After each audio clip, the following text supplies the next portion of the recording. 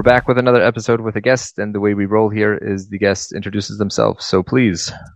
What is up? It's Matt Easton. I am the king of apartment leasing. If you follow me on TikTok, IG, through Easton University, I'm known for helping people lease apartments and the sales training side. But today we're going to talk, I'm hoping we're going to talk about some mistakes that we make when we're hiring new talent. And I'll be sure to give you some tips to help you make sure that you make the right hires.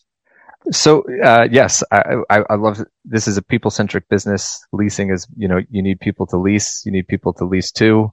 Gotta love people to be in this space. But I'm curious, just quickly, how did you get into this space? How did I get into the training space? How did I get into property management? Unpack that for me. Yeah, both. Like, what was the first door that you walked into in property management? And then how did that evolve to what you're doing now? Yeah. So I've always been a very successful person in terms of sales, entrepreneurial. That leads you to have extra capital. So in 2012, I started investing in I had an ownership stake in about 400 doors here in Colorado. I've since sold those. But one of the companies that I owned at the time was also a marketing company. And I noticed that most leasing professionals and property managers, although a lot of them had a great attitude, they could not sell their way out of a proper paper bag. So when we had clients cancel from the marketing company that we ended up, I started getting curious about what that experience was like for the renter. And that's what brought me into starting Leasing University. I took the skills that we teach at Easton University, our sales training, converted that into multifamily for self-serving purposes so we wouldn't lose our advertising clients. I've since sold that business and now have the Leasing University training and then Easton University, which is our sales training. But what got me into property management, like most people, was a great place to invest capital. What got me into training people is making sure that those people that worked for the assets I was invested in and working with were able to keep them occupied and keep that cash flow flowing. So you started as an investor, smart investment. You had a marketing business, you sold that, and the evolution of the marketing business is, hey, we could get you leads, but if you're not closing them, so let's teach you to close them, and that's how it evolved. Okay, and that's a problem a lot of operators have today is they're spending, the cost of leads has just gone through the roof. And, with Leasing University on my training, I get a lot of people that come to me with trying to save these employees and get them to operate. And that's what I'm excited about with the hiring, because that, as a trainer, that makes my job a lot easier. If you can hire right first, I don't have to try and fix something that's already broken, if that makes sense. Yeah. So let's say you're going to make you have a property and a team. You're building a leasing team. So what are you looking for? You prefer people with no experience, with experience, and what characteristics are you looking for? So I'm curious to get your opinion on this. My view is this, okay? And I hope I don't offend any of the OGs out there in the industry with a lot of experience. If you have a lot of experience, you're doing great. Hats off to you. But I'm just going to be blunt with our listeners here. The old world of multifamily is dead. It's not coming back. It's over. It's gone. We've become a renter nation. So in having your talent just sit around, wait for the phone to ring without a process of servicing them, today's renter nation has access to more information than ever before. They have more choices than ever before. And unfortunately, we haven't caught up to that. And we still have a revolving door policy on hiring to where all we do is look at somebody's, let me call it their pedigree or their resume. And I would say if the listener stops listening to the podcast right now, the episode right now, this will be the most valuable piece of information they're probably going to hear all year. Stop doing that. Stop hiring people because they worked for Equity, Greystar, whoever. You need to look at the person. And I'll be honest, I would prefer to have somebody with no experience versus experience, because the probability that their experience is going to be a liability is much higher than the probability that they're going to be able to walk in and operate successfully in today's market, not yesterday's market, today's market. So when you say that things are different now, you're just unpack that a little bit, but question, is yes, the prospects have everything they need online. They could schedule a tour, they could Yep. view the space, they have the Yep. pricing. Most data will show that still at least 50% of those leads are going to call a community. So why do you think Absolutely. why are they calling if everything they need and have is online? Yeah. And this is, I don't know if I should mention their name or not. I don't know if they're still doing it, but major portfolio with 3 letters in their name. Okay. We'll just leave it at that.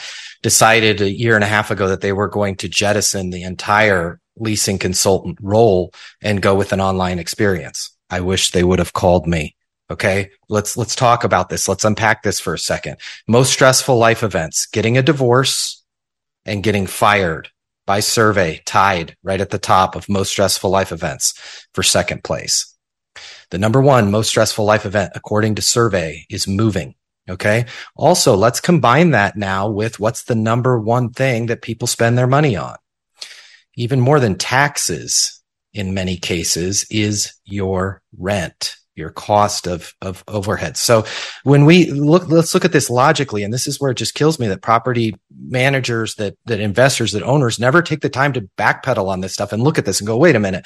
Okay, I've got somebody that's under complete stress, duress, and this is the most expensive purchase that they're going to make. Yeah, sure. That's reasonable to assume that a website is going to help them make that decision.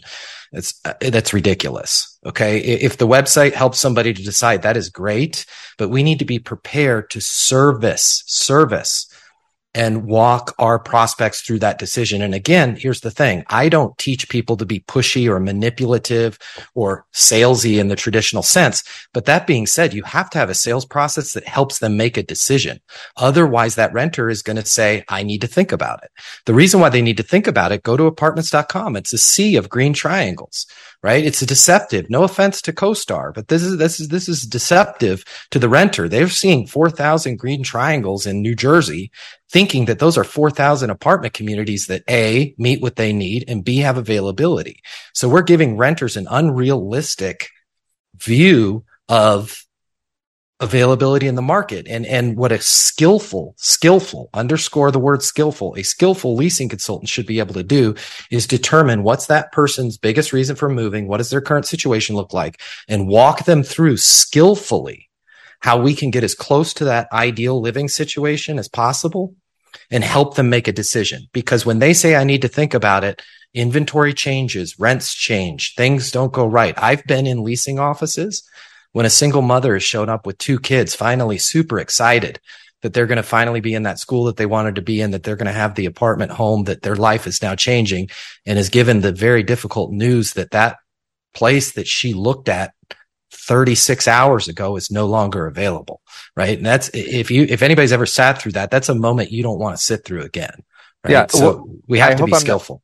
I hope I'm not projecting, but what I'm hearing here is why do so many prospects call? Because this is not ordering on Amazon. No. This is an emotional decision. Oh, And yes. subconsciously, they want to know, most importantly, are they going to enjoy living there, right? Like you said, they have something, and how they determine that is based on the leasing specialist. So subconsciously, like, I'm to hear from this person, and does this person actually care? If I have an issue, is this the person who's going to take care of it? And that's why they're making these phone calls, even though all the information is right there for them. Absolutely, Moshe. They got to go to bed there every night. They got to wake up there every morning. They're going to build a life there. We owe it to them, right? If you don't feel like you owe it to them to help them with this experience, you should probably look at maybe getting out of the industry, whether you're an investor or an operator. And this is simple stuff. And this is why, back to your question, why I would prefer to hire somebody without experience, because the questions that these people without experience are asking would blow your mind. The assumptiveness that they're talking to a renter with will blow your mind. I'm going to give you guys some tips right now on how to hire the right person.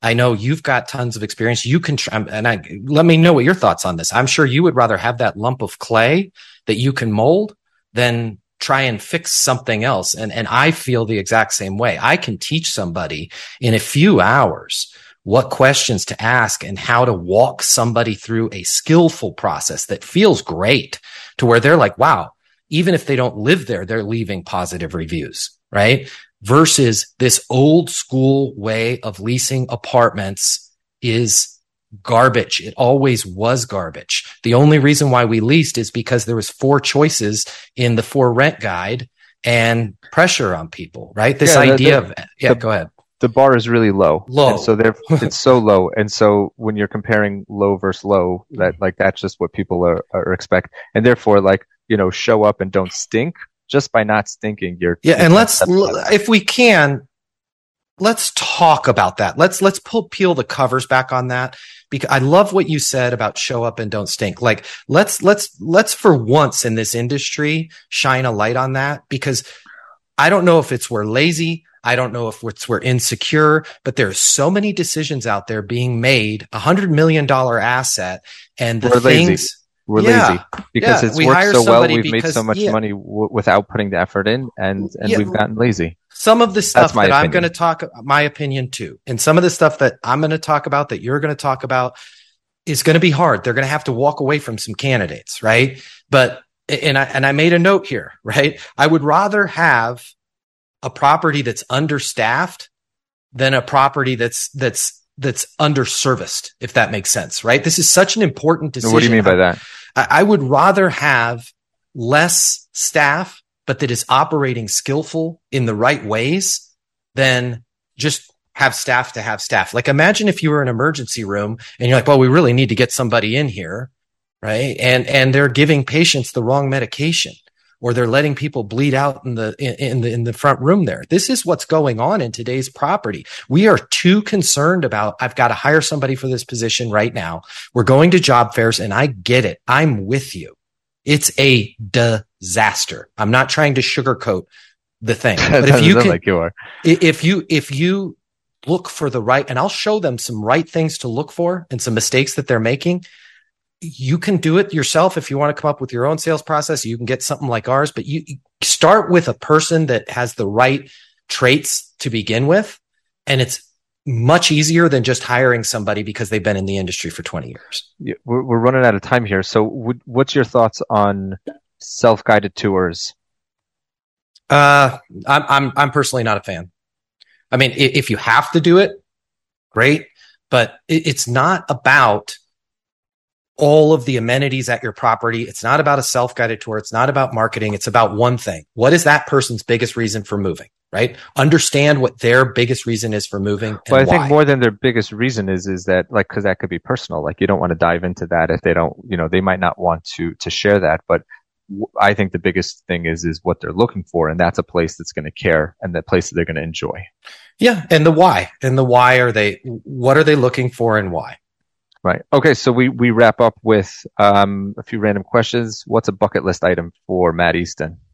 Bucket list item would be to kind of change as we become a renter nation here. I would, as somebody that grew up as a boy with 2 moms making $4,000 a year, having to go through all of the disastrous things and that you have to when you're a low income family in rental housing, I would like to see, from luxury to Section 8, us start treating people with a much better process, with dignity and respect. If I can make a ding in the way that people treat renters selfishly, especially those single parents out there struggling, I think my life will be complete.